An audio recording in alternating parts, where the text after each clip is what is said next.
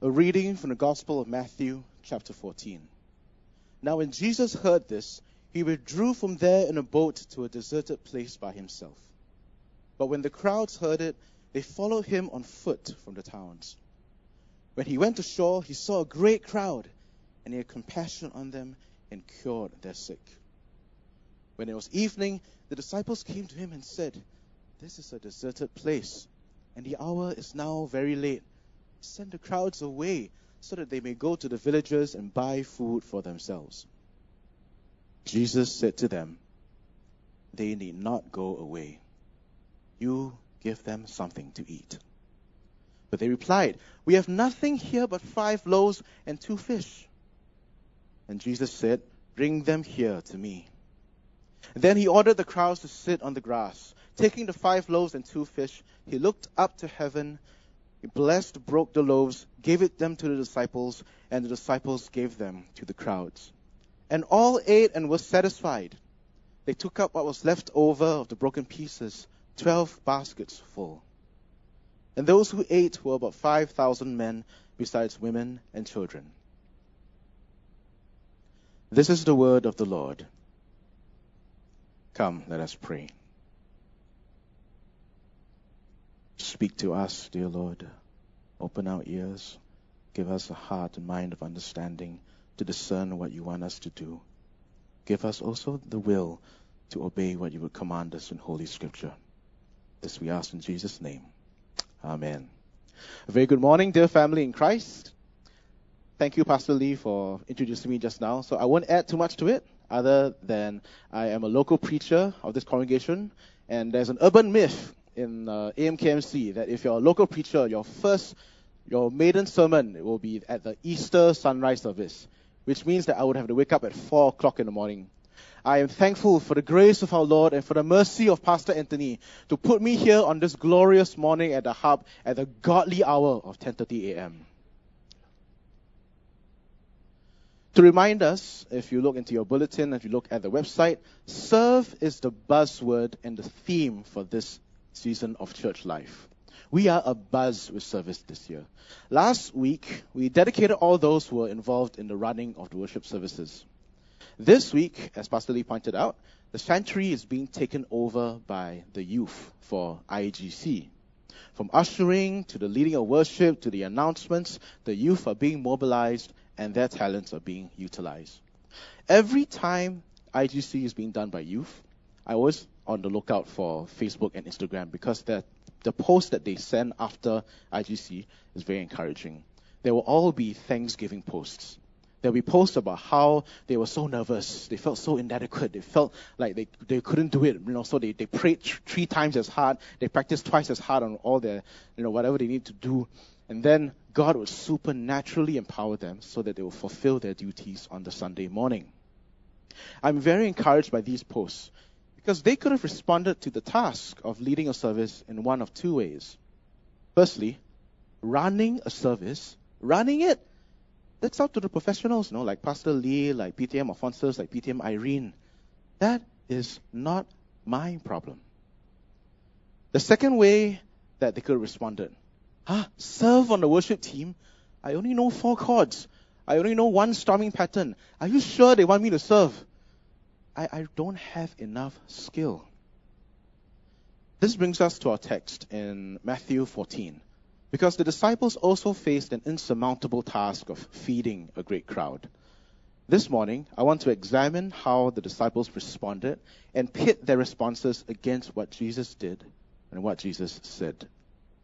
We have just read this account in Matthew, but the miracle of the feeding of 5,000 is recorded in all 4 gospel accounts, Matthew, Mark, Luke, and John. I don't want you to miss how remarkable this is. For your Bible trivia, only 2 miracles of Jesus are recorded in all 4 Gospels. The feeding of the 5,000 and the resurrection. Now everyone knows, if a mother nags at you 4 times to make a point, she's trying to bring to your attention something very, very important. As a rule of thumb, if a story is recorded 2 or more times in the gospel records, in Matthew, Mark, Luke, and John, it's a good idea to put them side by side and read all of them so that you can gain a fuller perspective. Kind of like how a detective would examine a scene from different CCTV footage angles. So let's examine the background of this text. In verses 13 to 14, we see that Jesus intended to withdraw to a solitary, deserted place. Earlier in the chapter, in verses 1 to 12, Herod had just executed John the Baptist. Because John was preaching vehemently against Herod. Herod was having his brother's wife. John was also preaching that the Messiah had come. And for people in Palestine living in that time, when they heard that the Messiah had come, there were ramifications of political upheaval and political revolution.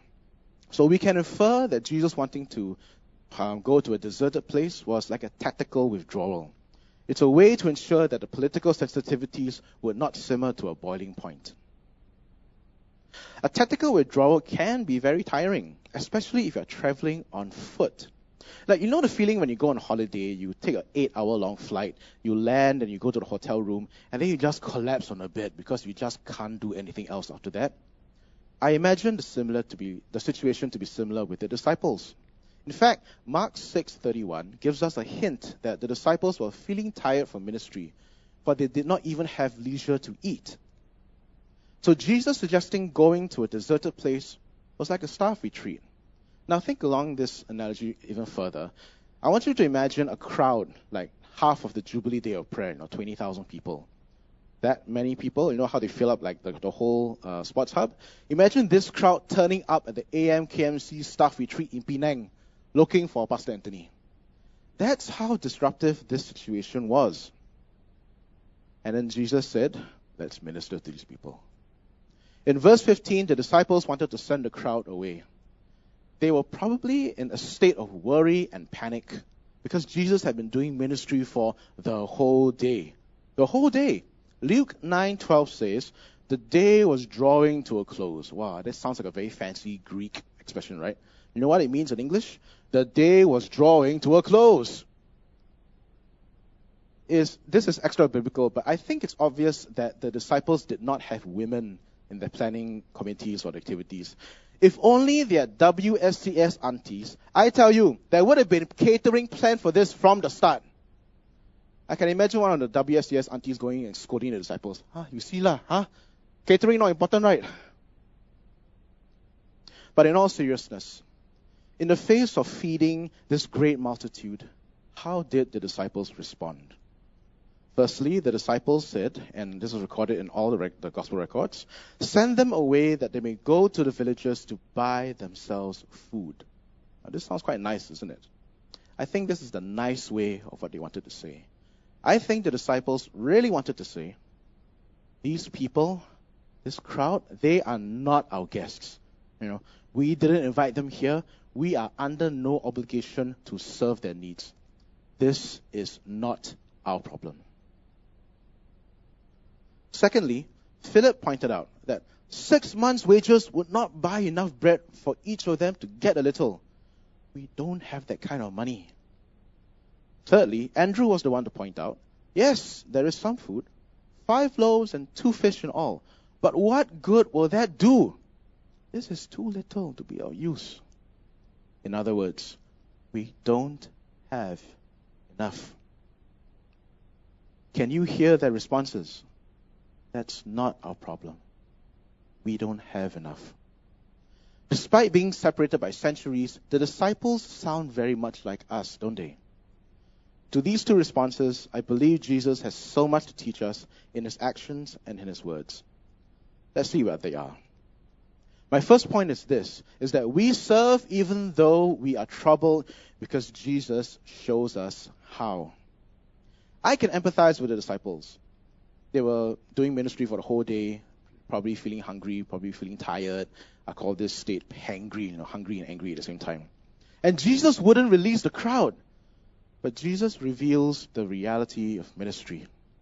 Despite how tired you may feel, there will be needs to be met.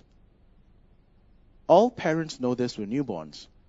You come home from work, you've been hustling for the whole day, but then you still need to be there for the newborn. Because the newborn is utterly dependent on you. It will be utterly irresponsible if you just check out and leave the baby unattended.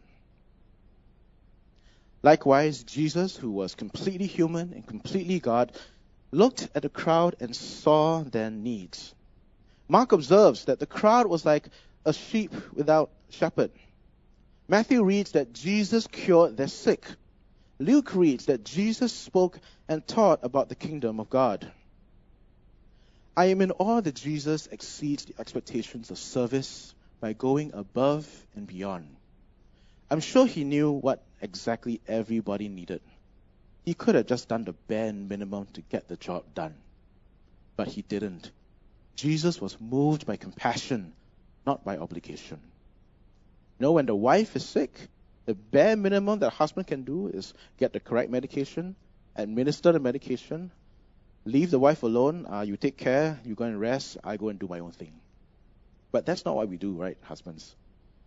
We would serve the whole person that is our wife. We'll try to make sure that she's comfortable. We'll tuck her into a blanket.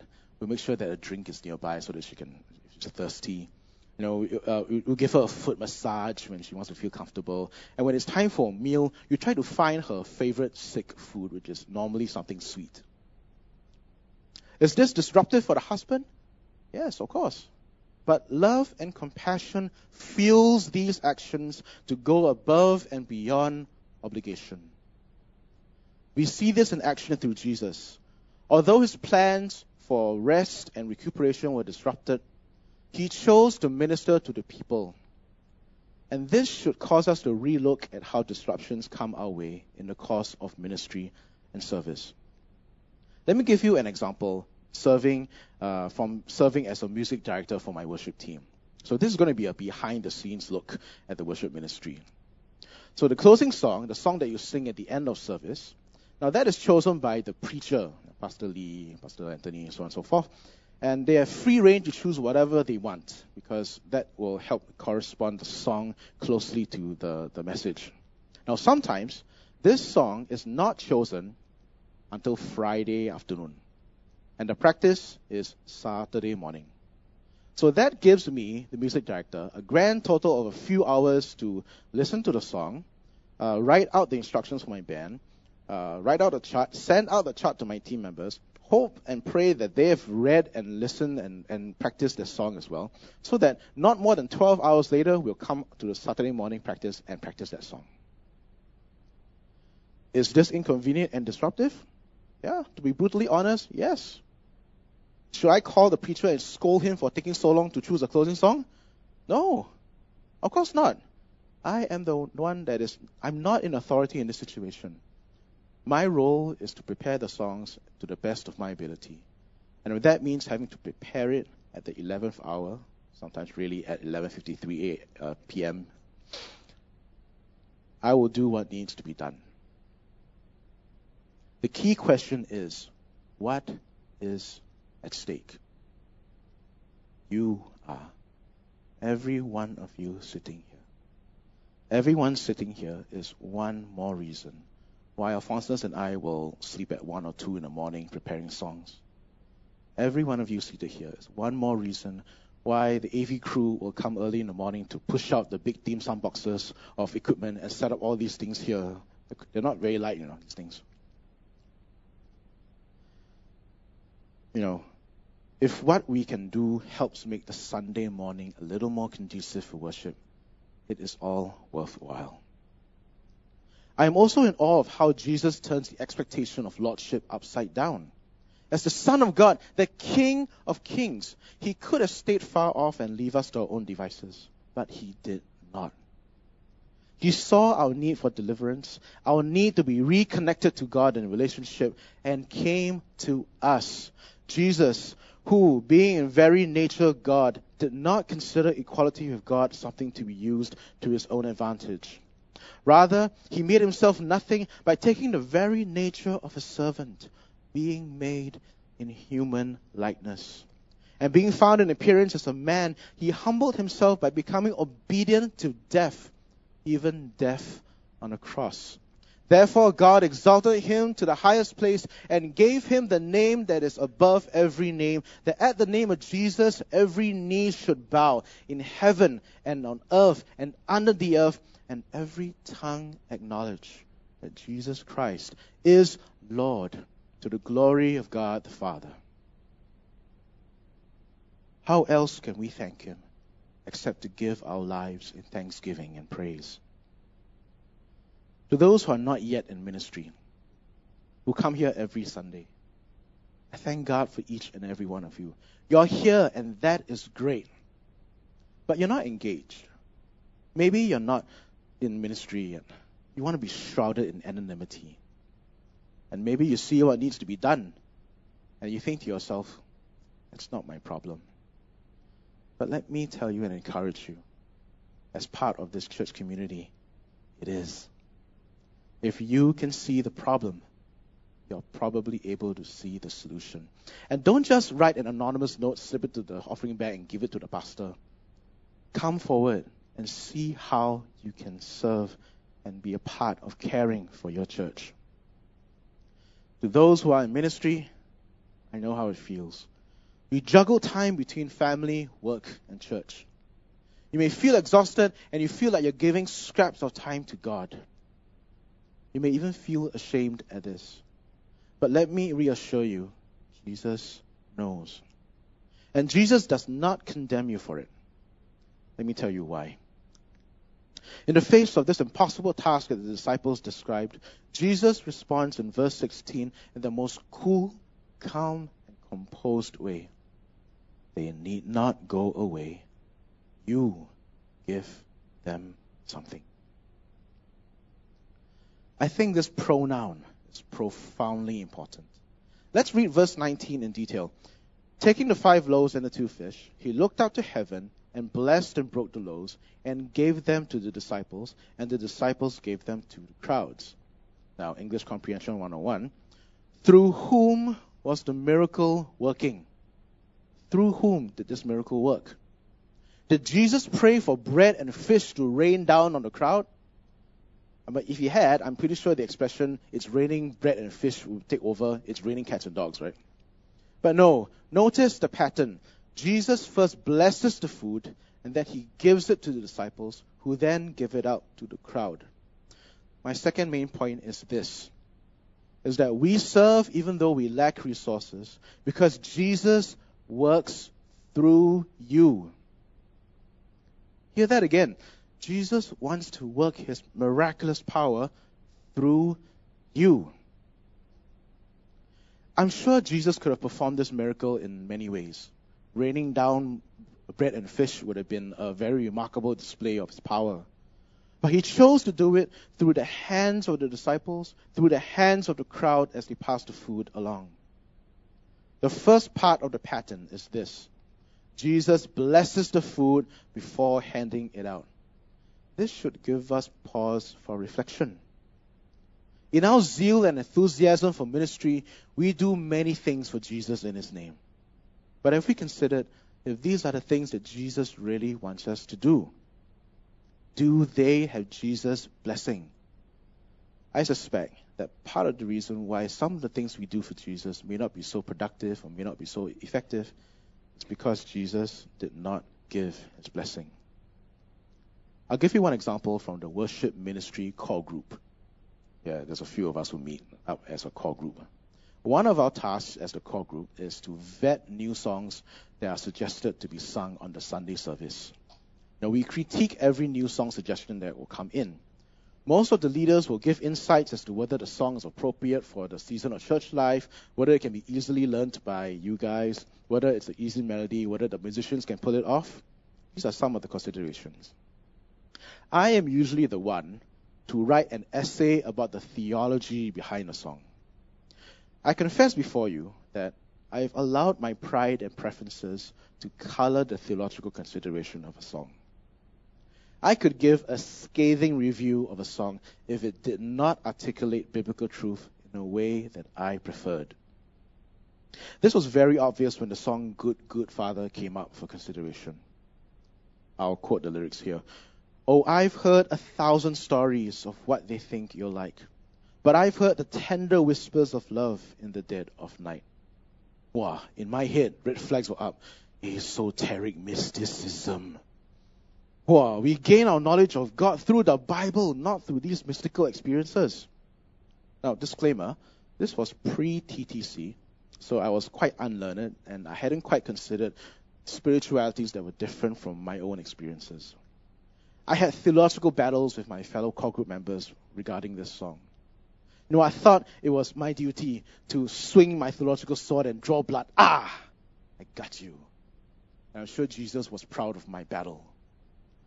But the truth is, I didn't feel good. And I suspect Jesus wasn't proud of me. But God has a sense of humor, There was a Sunday morning where I had to lead the song as the worship leader. And this was the offertory anthem. And I remember as the song came in to be led, and I looked at it and, oh no, good Father. But I felt a sense of duty to prepare this song well. So, despite my objections. So I prepared the song. I sang my heart out in the song, and I thought that was that, Okay, God, I prayed also, God, don't let me do the song again. But after the service, I saw a social media post from a church member. And I quote, good Father is a good reminder of my Heavenly Father's love for me. Smiley emoji. It has been a very tough week at work. Was she infected with what I thought was heresy because the song was sung? No. Was she given over to what I thought was esoteric mysticism? No. But was she encouraged? Was she edified? Was she built up? Yes. God taught me a lesson that morning. He can use something that's not my personal preference and bless it. I don't have to like it. I just have to deliver it. The second part of the pattern comes after the first. Jesus blesses the food, then passes it on to you so that you can pass it on. Jesus could have bypassed the middleman completely in this miracle, but he didn't. Why couldn't he just perform the miracle? That would just be a lot easier, right? I believe the answer lies in Genesis 1. Then God said, "Let us make mankind in our image, in our likeness, so that they may rule over the fish in the sea and the birds in the sky, over the livestock and all the wild animals, and over all the creatures that move along the ground." So God created mankind in his own image. In the image of God, he created them. Male and female, he created them. Dear family, you bear the image of God. You bear the image of God. You are uniquely created for the purpose of being steward of God's creation, to bear the Creator's fingerprints. The late Dr. R.C. Sproul said that mankind are like mirrors that reflect the glory of God. In one of my electives that I took in Trinity Theological College, I decided to do liturgical theology. It turned out to be my favorite subject. And my major project and paper that I had to work on, I chose to work on Orthodox Christianity. The guys with the big hats and the long beards, and the service is you stand for 3 hours and there's no sitting down in an Orthodox service, by the way. That kind of Orthodox Christianity. I chose to do a project on them because the appeal of Orthodox theology is that everything that has been created has the potential to become sacred. Not because they're made out of sacred, holy materials. No. So the guitar is not holy because it's made from holy wood, but it is made holy by the person who plays it. The man who bears the fingerprints of God. God is a God of creativity. He is revealed through the voices of praise, the playing of the instruments, the lights, the cameras, the computers at the back. God is a God of truth. He is revealed through the pulpit. He is revealed through your Bible. He is revealed through the messages and the devotional reminders that come up on your phone. God is a God of hospitality. His glory is revealed through a firm handshake and a warm smile. God is a God of beauty. He is revealed from those who arrange the flowers in the sanctuary to beautify it. He is revealed through the people who design the slides, to pick the fonts, to pick the design for our slides. Such is our God. In short, God is a God who chooses to use you. We need to stop thinking like Singaporeans, where the production quality of executing the task is the most important key performance indicator. We need to stop thinking, we need the top performer for this job. Anyone with anything less than perfection will not do. No. God wants to use you, your unique character, your unique personality, infused with the skills only you can pull off. The Apostle Paul wrote, "Consider your calling, brothers. Not many of you were wise according to worldly standards.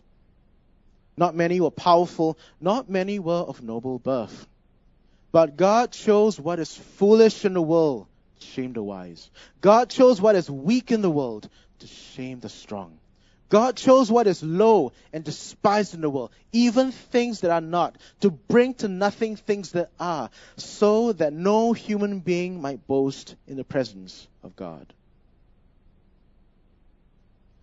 In conclusion, I want to remind those who are currently serving in ministry, and to those considering serving in ministry. When we feel overwhelmed and tired by ministry, may we remember that Jesus looked on a hungry crowd with compassion, not obligation.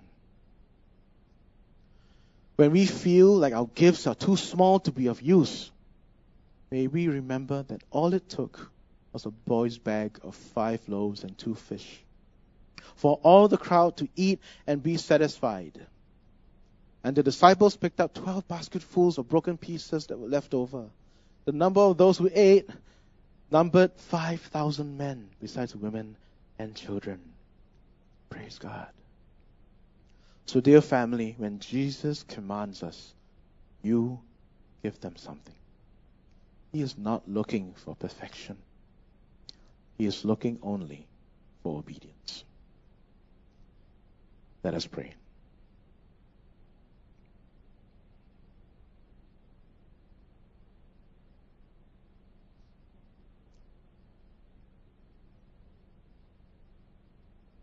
I'm going to give you a moment to come before God.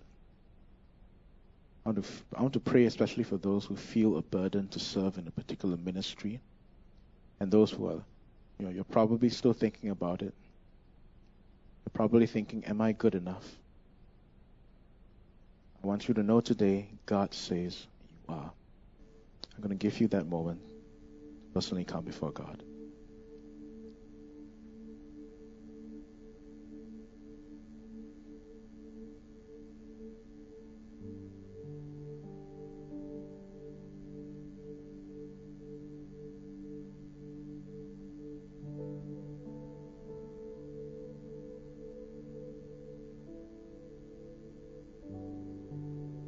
Please begin to round your prayer to a close.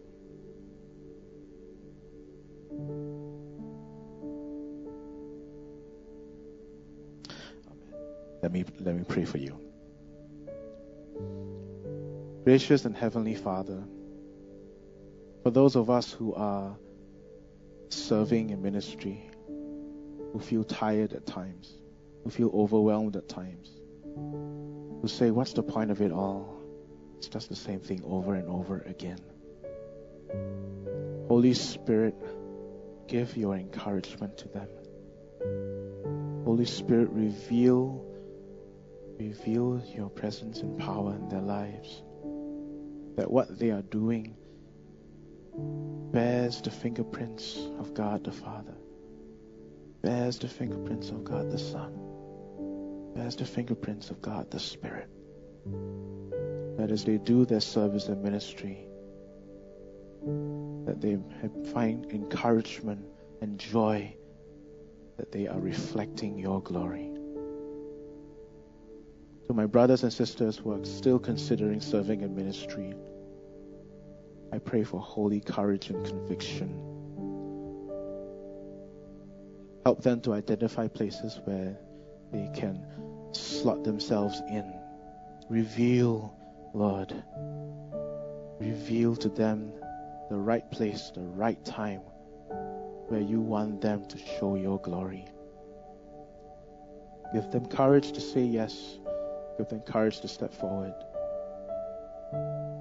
And give us too, those who are going to welcome them into ministry, I pray for a sense of hospitality to come in and to come alongside them and say, hey, let's serve together. Not to lord it over them, but to count as equal brothers and sisters in ministry. As we ask in the mighty name of Jesus, and all God's people say, Amen.